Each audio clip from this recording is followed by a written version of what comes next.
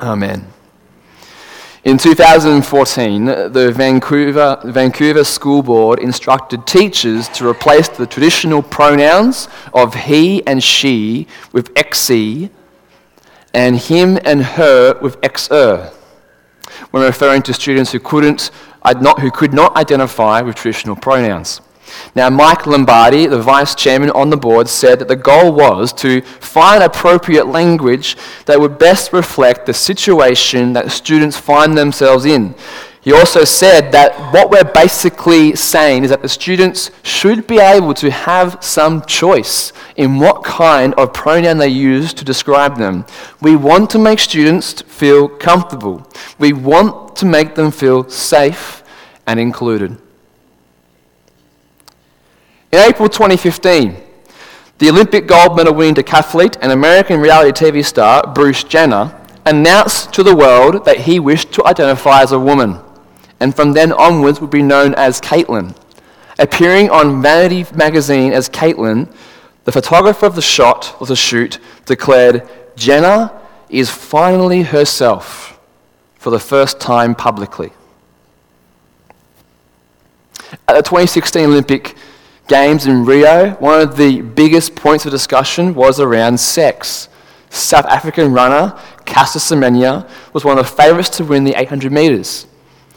But Semenya has a chromosome makeup that is 46XY, which from that one bit of data in isolation would tell you that Caster Semenya, along with is male. Along with she having internal testes and increased testosterone, would all suggest that she is a man. But due to another condition she has called androgen insensitivity disorder, she also has female genitalia, and therefore at birth was identified as a female and has been raised and experiences herself as a woman. When it comes to gender, we live in a complex world. A very complex world. We no longer live in a world that accepts the gender binary of male and female. Gender is fluid, non-binary, that is not linked to our birth sex in any way. It's not something that is possessed or given, but something self-determined and acted upon. And there are all kinds of categories and pronouns one can use to describe their gender, and it fits under the umbrella term of transgender. As Christians, we need to respond with the good news of Jesus out in front of us and ask, what is the story that it tells about this issue, and how might it be a better story than the one our world tells?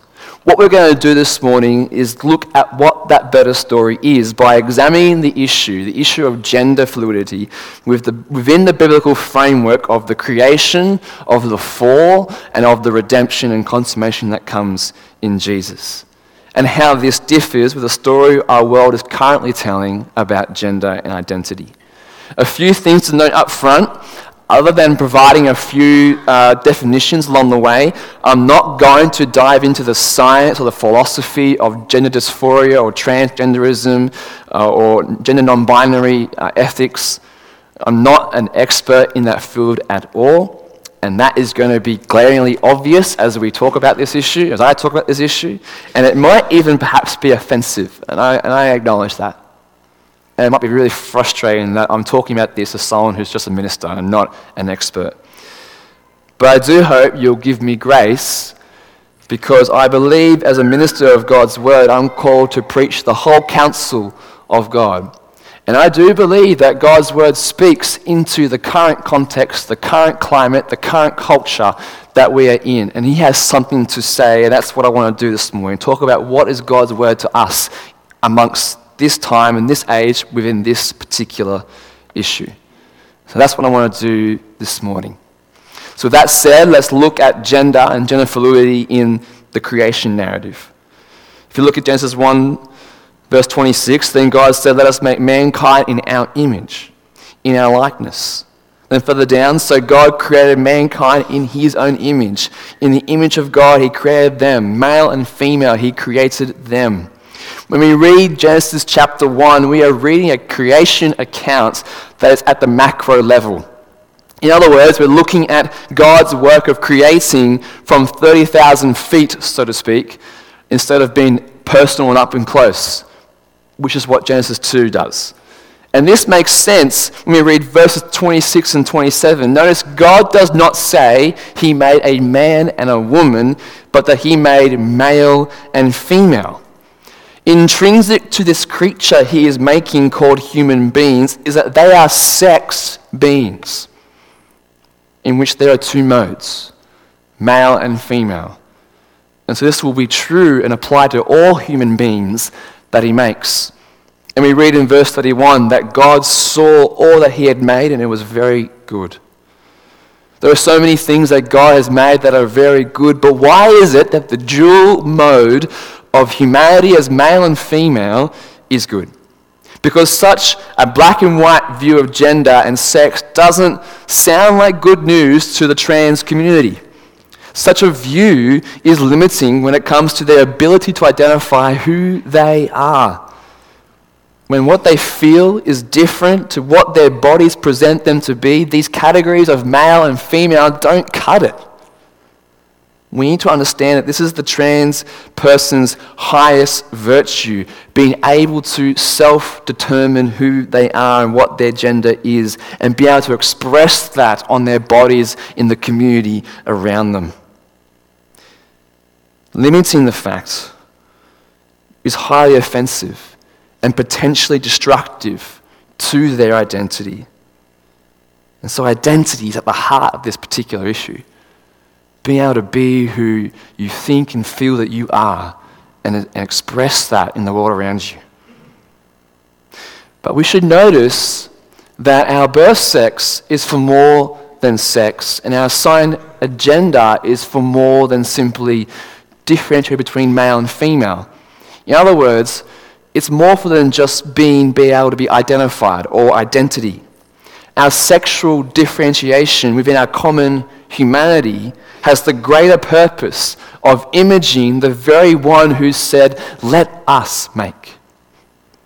Our gender doesn't simply provide us an identity marker of what kind of human we are. Rather, our gender points to the God who made us and what he is like. And as we embrace our sexual diversity and common humanity, we image this God. There's a sense that as a man on my own, I can't image God. I can't reveal who God is and what he is like without someone different to me, a woman, who is different, but yet I share something with them in common, our humanity. In so doing, revealing the kind of God that we worship, who is one God, that's a bell, but three in one: Father, Son, and Spirit. This sexual complementarity teaches us that men and women are different from one another, and that we need someone who is different to us to fulfill us, to satisfy us, but who is not also unlike us. This is seen in chapter 2 when we come to the narrative where it goes from 30,000 feet to up close and personal, where we go from talking about male and female to talking about man and woman. In chapter 2, verse 24, we read, "That is why a man leaves his father and mother and is united to his wife, and they become one flesh." There is this movement happening where humanity's essential unity and diversity as sex beings finds its natural expression in marriage. One minister, Mike Padgett, puts it like this: a person's biological sex is designed to reveal their objective gender, and should it be taken up, certain gendered roles. So, roles such as being husband and wife, mother and father, son and daughter, brother and sister, and it goes on. Roles that have different expectations and parts to play, as a mother is the one who gives birth to the child. But nonetheless, roles that contribute to the unity of these relationships and the flourishing of men and women together. And this being the order of things being set up is reinforced by Jesus himself When he himself is challenged about marriage and remarriage, he says in Matthew 19, "Haven't you read," he replied, "that at the beginning the Creator made them male and female and said, for this reason, a man will leave his father and mother and be united to his wife, and the two will become one flesh." If being male and female was for the purpose of only distinguishing between the two sexes as a mark of identity, then I can see how this doesn't sound like good news to the trans community. But sex and gender is created for much more than marking out our identity. Our sexual differentiation alongside our common humanity is given to us to reveal who God is as we image him. And there's something about that imaging him that flows into our natural expression for our life. And so as we seek to image him as men and women, different but united, we tend to flourish and enjoy life in unity with each other and with God, imaging him together. So thus our diversity and unity are expression of the diversity and unity within God himself. And so therefore, there's something about being male and female that is sacred. Something that God has given, not just for us, but for reflection of who he is as well. And that is why he says in verse 31 that this is good. This is very good. However, we're not in the garden anymore. Things have been muddled up. The natural expression of what God intended is not so straightforward anymore. And things are a lot harder. And that's where we come to the second part of this narrative, the fall. Something has happened, something has gone awry in our world, and things aren't the way they should be. And not only do we feel that, but that we're told the whole of creation, the whole of nature feels it. In Romans 8:22, we read, "We know that the whole creation has been groaning as in the pains of childbirth right up to the present time." And so irrespective of our individual rebellion against God and sin, we also feel this brokenness in our own lives, experiencing its disordering effects on us. So it doesn't matter how healthy we are, how fit we are, how much our life seems to be good and plodding along, we all feel the effects of this fall, this power of sin over us. That means that we experience brokenness in our life. And we believe the fall has affected us sexually as well. And Jesus actually mentions an example of how this has happened in his day. In Matthew 19 again, he says, "For there are eunuchs who were born that way, and there are eunuchs who have been made eunuchs by others." Jesus is potentially talking about intersex conditions here, such as like the one that Casa Semenya has. At the very least, he's talking about impotency, not being able to have children. Otherwise, he's talking about how the fall and sin has dramatically affected a human's sexed experience as a man or a woman. As Christians, we believe that not every experience we have of ourselves reflects God's will. And that includes every our sexual being itself. And our experience as sexual beings reflects God's will. Sometimes desires and experiences will be tangibly at odds with the expectations that we have on ourselves and that society places on us. And what it means to be male and female. To the point in which we might be seen by everyone as one particular gender but feel like the other. The name for that is gender dysphoria, where one is unhappy with one's assigned gender. Sin has made our experience as gendered beings very complex. The difficult question is, what does one do with these feelings? What does one do with this experience? What does it mean to be male or female when there's a conflict between your anatomy and how you feel? What does someone like Casa Semenya do? How does she identify herself? What would you say? Except to simply accept how she self-identifies. It all depends on how you view the problem as Christians, we see the problem intrinsically tied to the creation and its complete disordering, which we are all a part of. The breakdown of the natural order means that our experience as sex beings will be disordered as well. But for the trans community, the problem is not so much within nature and biology, but in history and culture, and its oppressive and limiting definitions of gender.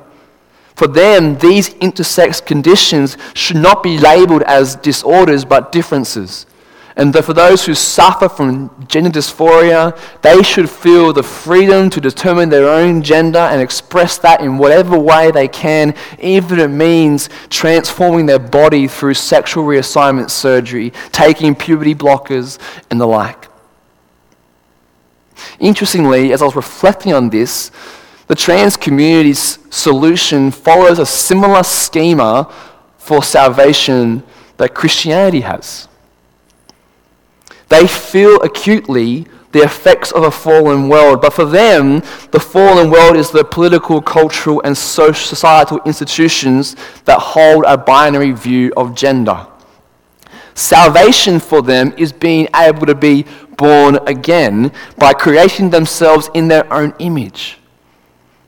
In so doing, they become a new creation, where the old chains of gender binary are cast off in light of the new light of self-determinism. In such a world, gender and sex serve not as identifying markers only, but symbols of one's unfettered freedom to be whoever one wants to be. They enjoy the fruit of the Garden of Eden, and it's promised that if they eat it, they will be like God. This is their salvation by works. This is their attempt to create themselves in their own image, ex nihilo, from nothing. But does it actually work? The evidence would suggest otherwise. One of the most thorough studies done on transgender people's post-operation experience was in Sweden, one of the most culturally accepting places for transgender people.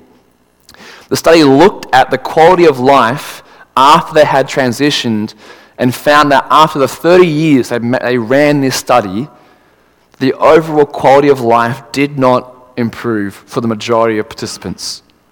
Instead, the suicide rate increased from 3 times to 20 times the amount. Dr. Paul McHugh, psychiatry professor at Johns Hopkins University School of Medicine, puts the problem down to this. Transgendered men do not become women, nor do transgendered women become men. All, including Bruce Jenner, become feminized men or masculinized women, counterfeits or impersonators of the sex with which they identify. In that lies their problematic future. In the end, they can't become what they desire to be. They can only pretend that they are that such. And pretending is not satisfying in the end, no matter what you're doing in life. And the reason why they can't do this is because they don't have the power to recreate themselves in their own image. They don't have the power to give themselves only what God can give us.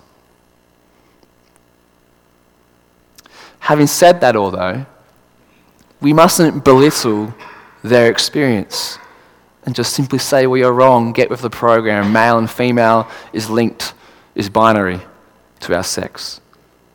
We must hear them and listen to their experience. Not being judgmental or fearful, because what they are experiencing is acutely the fall in their life and the brokenness of our world. And the thing is that the gospel speaks into that. They want to be created new. And the gospel says, well, I can do that. They want to be safe and secure and have an identity. And the gospel says, we can give you that. They want to be their true, authentic self. And they recognize that it takes a big transformation for them to do so. But the problem is that it's not only just, it's a much bigger problem than they first anticipate. And the problem is much broader as well than just them. We are all broken sexually by the power of sin and are all in need of being transformed and made new, whether we realize it or not. The problem is so big that we can't do anything on our own merit to fix it. We can't recreate ourselves in our own image. We can't be born again by our own strength. Our only hope for us and for trans people is by being created anew by the power of our Lord Jesus and being made into his image. By being born again, not by the flesh, but by the Spirit of the living God. This is the better story that Christians have to tell. And that's what we're going to turn to now in the final part of this story. As Christians, we believe that God sent his Son to save us from our sin. Although we rebelled against God in his grace and his mercy, he sent Jesus to take away the guilt and the shame that we deserve for our rebellion against him. Romans 5:10 reminds us that whilst we were still sinners, Christ died for you and me. He saved us from that rebellion and brought us back into relationship with him. But that's not the end of the story. We haven't just simply been restored in our relationship, but there's a work that's begun, a work of renewal for ourselves and for our world that's begun in Jesus Christ. A work that will end up being completed and finished when Jesus returns. And we read about that in Ephesians 1, verses 9 and 10. It says, he made known to us the mystery of his will, according to his good pleasure, which he purposed in Christ, to be put into effect when the times reach their fulfillment, to bring unity to all things in heaven and on earth under Christ. The goal is to bring everything into alignment, to set things in our world right again, to anticipate the day in which there will be no more tears and no more pain as the old order of things passes away, as the book of Revelation reminds us. And so whatever the nature of one's struggle with gender, and whether it's rooted in their biology or their psychology or both, the great promise of Christ's work is that the old order of things in which these struggles exist in will one day be no more, and instead our world will be put right again, and as individuals seeking to become who we truly are, we ourselves will be put right again, where we will find alignment and congruence with our body and our mind, with our gender and our sex. For those suffering from gender dysphoria or those who want to transition, the hope that Jesus is promising is not that they will lose themselves in a sense in identity, but they will become who they truly are as new creations. And there's a sense that this begins now and will ultimately finish when he returns. Paul highlights in 2 Corinthians 5:17 that those who trust in Christ will begin to experience this, saying, therefore, if anyone is in Christ, he is a new creation. The old has gone, the new has come. But Paul also notes a little earlier on there's a struggle and a longing for the heavenly transformation that is to come in verses 1 to 4. It reads, for we know that if the earthly tent we live in is destroyed, we have a building from God, an eternal house in heaven, not built by human hands. Meanwhile, we groan, longing to be clothed instead with our heavenly dwelling, because when we are clothed, we will not be found naked. For while we are in this tent, we groan and are burdened because we do not wish to be unclothed, but to be clothed instead with our heavenly dwelling, so that what is mortal may be swallowed up by life. So therefore the Christian hope is lived out in this tension. We are beginning to experience new life in Jesus Christ. We are a new creation, truly. We've been forgiven. We've received his mercy. We're now children of the living God with an inheritance awaiting for us. And it's this present experience of all those things that gives us confidence of a future renewal of our world and our body as well. This tension between now and then is even more striking for those who are trans and are suffering from gender dysphoria. And what makes their present experience of Jesus all the more important for them.